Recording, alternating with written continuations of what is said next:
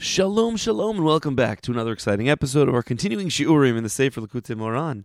We have just started the 10th Torah. We last learned the Rebbe taught us that clapping and dancing can sweeten divine judgments, and that the greatness of God can be found through the knowledge of God. The Torah was quick to say that this includes converts and includes the non-Jewish world. Continuing in Likutei Moran, we're in the middle of Os Gimel, paragraph number 3, V'zeh Perish, and this is the meaning of the verse in Tehillim that says, Gadol Hashem muhulal ma'od, meaning Hashem is great, God is great, and there's lots of praise. Kolomar, that is to say, Emasai Gadol Hashem, when is God great?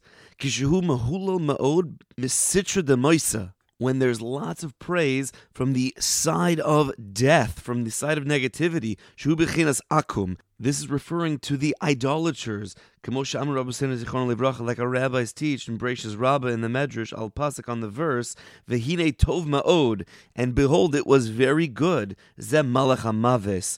This is referring to the angel of death, that word ma'od, meaning it's very good. So not only is there a recognition amongst the believers, amongst the Jewish people and those that are committed to the Almighty, but even to the other side, to people that are quote-unquote anti-God, chas v'shalom, people that are against religion, people that actively go against the foundational tenets. Most notably, according to this Torah, the idea of one God, which is the foundational belief of Judaism. Hashem Echad, there's one God and God is one. Those that believe otherwise, that there are multiple gods, the Akum of the Kochavim, for them to say God is great, that's a tremendous level. Kishehu mehulo mehem, because when they praise him, Azai hu gadol, this is great. Kihu ikr gedulaso, and this is the main greatness of his. Ve'emasai hu mehulam mehem, and when is it that they, meaning the Akum, the Ovdei Kochavim, the idolaters, when is it that they praise him? Be'ir Elokeinu har kodsho, the verse says, in the city of our God, the holy mountain. What we're talking about here, this idea of the har, the mountain, is the city of our God. Shehu Yishuv B'nei Adam. This is talking about a dwelling place for people. Bechinas bayis, which is the house. If you recall earlier in the Torah, we were comparing the different ideas between a mountain, that was Avram Avinu, and the field, that was Yitzchak Avinu, and the bayis, which was Yaakov Avinu. Shehu musag yoser mehara v'sadeh, because this house is more understandable than a mountain and then a field. People understand their house. They appreciate their house. When the recognition of the Almighty is compared to the home, so then there's a greater level of recognition and appreciation and praise. Dehainu, namely, kishemalin es bechinas tefillah, mi bechinas har lebechinas iru bayis, and that when a person can elevate their prayers from the level of mountain to the level of house, sha'az, that then yesh gam la'akum asaga kanal. Then also the akum, the Ovdei Kochavim, the idolaters, they can understand what's happening as well. As daika gadol Hashem, and this is why we use the terms gadol Hashem, greatness of God. How great is God? God is great. Kizeh ikar gedulaso yizbarach, because this is the main greatness of the Almighty. Kishagam harachaykim yoydi mimenu yizbarach kanal. The greatness is that when those that are far from His knowledge really come to recognize how awesome He is, that's a tremendous level. Continuing to Os Dalid, paragraph number 4. The Inyan Zeh, regarding this idea, this matter, through the elevation of prayer from the level of mountain to the level of field, then eventually to the highest level of home, of the home, Bechinas Ir Elokeinu, which is the idea, as we saw in the verse before, of the city of our God, Kadesh Yizgale Melchuso Gam La'akum. This elevation of prayer facilitates a revelation of His kingship, meaning the overseeing power of the Almighty to the lowest levels, including the idolaters. So that also they, the idolaters, the Akum, will be able to have hasagas, have thoughts and knowledge of the Almighty. But there is a caveat. There's an important caveat Rabbi Nachman's about to teach us, that we can't just elevate our prayers without an essential piece. What is that ingredient necessary to elevate our prayers to the highest levels? It's impossible, says Rabbi Nachman, to get our prayers to the highest levels possible that will arouse the world of idolaters, unless we're doing it in conjunction with the righteous people of our generation. Like our rabbis say in Bava Basra, Kuftes Zayin Amar Aleph, Mishi yesh lo choyle b'soich beiso, whoever has a sick person in his home, Yelech eitzel chacham v'yivakesh alav rachamim. Go to the chacham, go to the wise person, and request mercy for him. When we bring our tefillos to the tzaddikim, they're able to get kicked up and elevated much faster than if we were to attempt these efforts on our own. Because the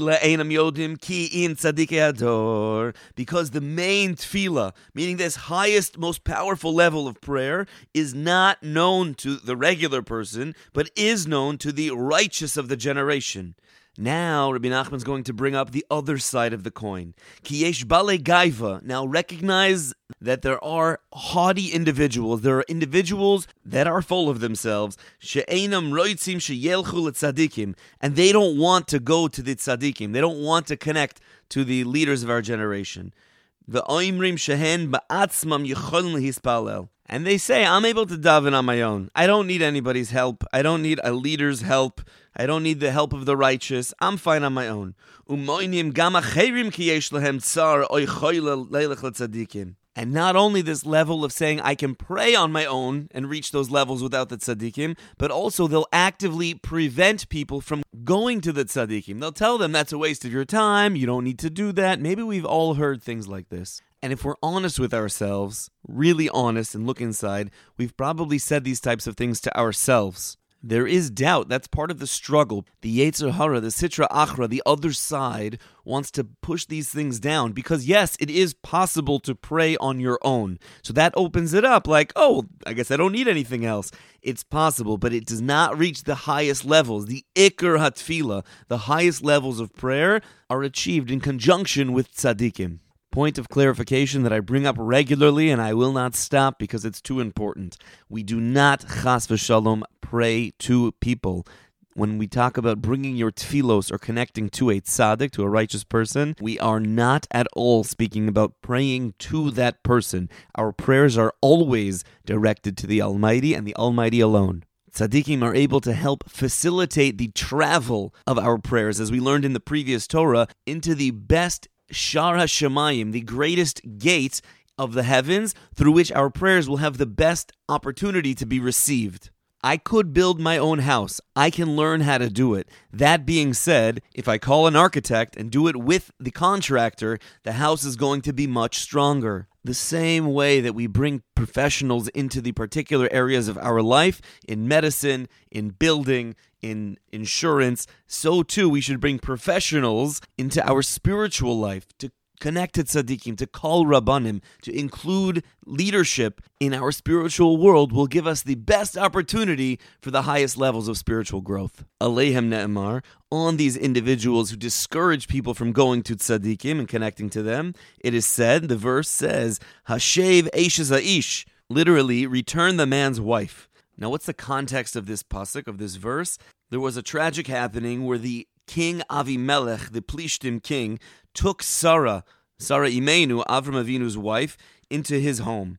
And for having done this, Hashem punished Avimelech, saying that he's going to seal up every womb until he, quote-unquote, returned his wife. One of the major commentaries on the Likutei Moharan, the Paparas LaChachma, he says that the name Sarah, in this regard, name Sarah has the same root as Sar, Sin Reish. Sar means royalty, someone in the royal palace, a prince, a king. So this corresponds to the malchus, to the kingship, which, as we learned earlier, is connected to prayer. So therefore, when a person prays, he's connecting to the Almighty, which is the King. So we talk about Sarah Imenu, who is this level of Malchus, of kingship. Sarah Imenu represents this tefillah, this prayer. Avram Avinu represents the tzaddik, the righteous individual. So what's necessary, says Hashem, is to return the prayers to the tzaddik, not to Avimelech. Avimelech is the person that's taking the tefillos, the prayers, and pulling them away from the tzaddik. We see the metaphor here.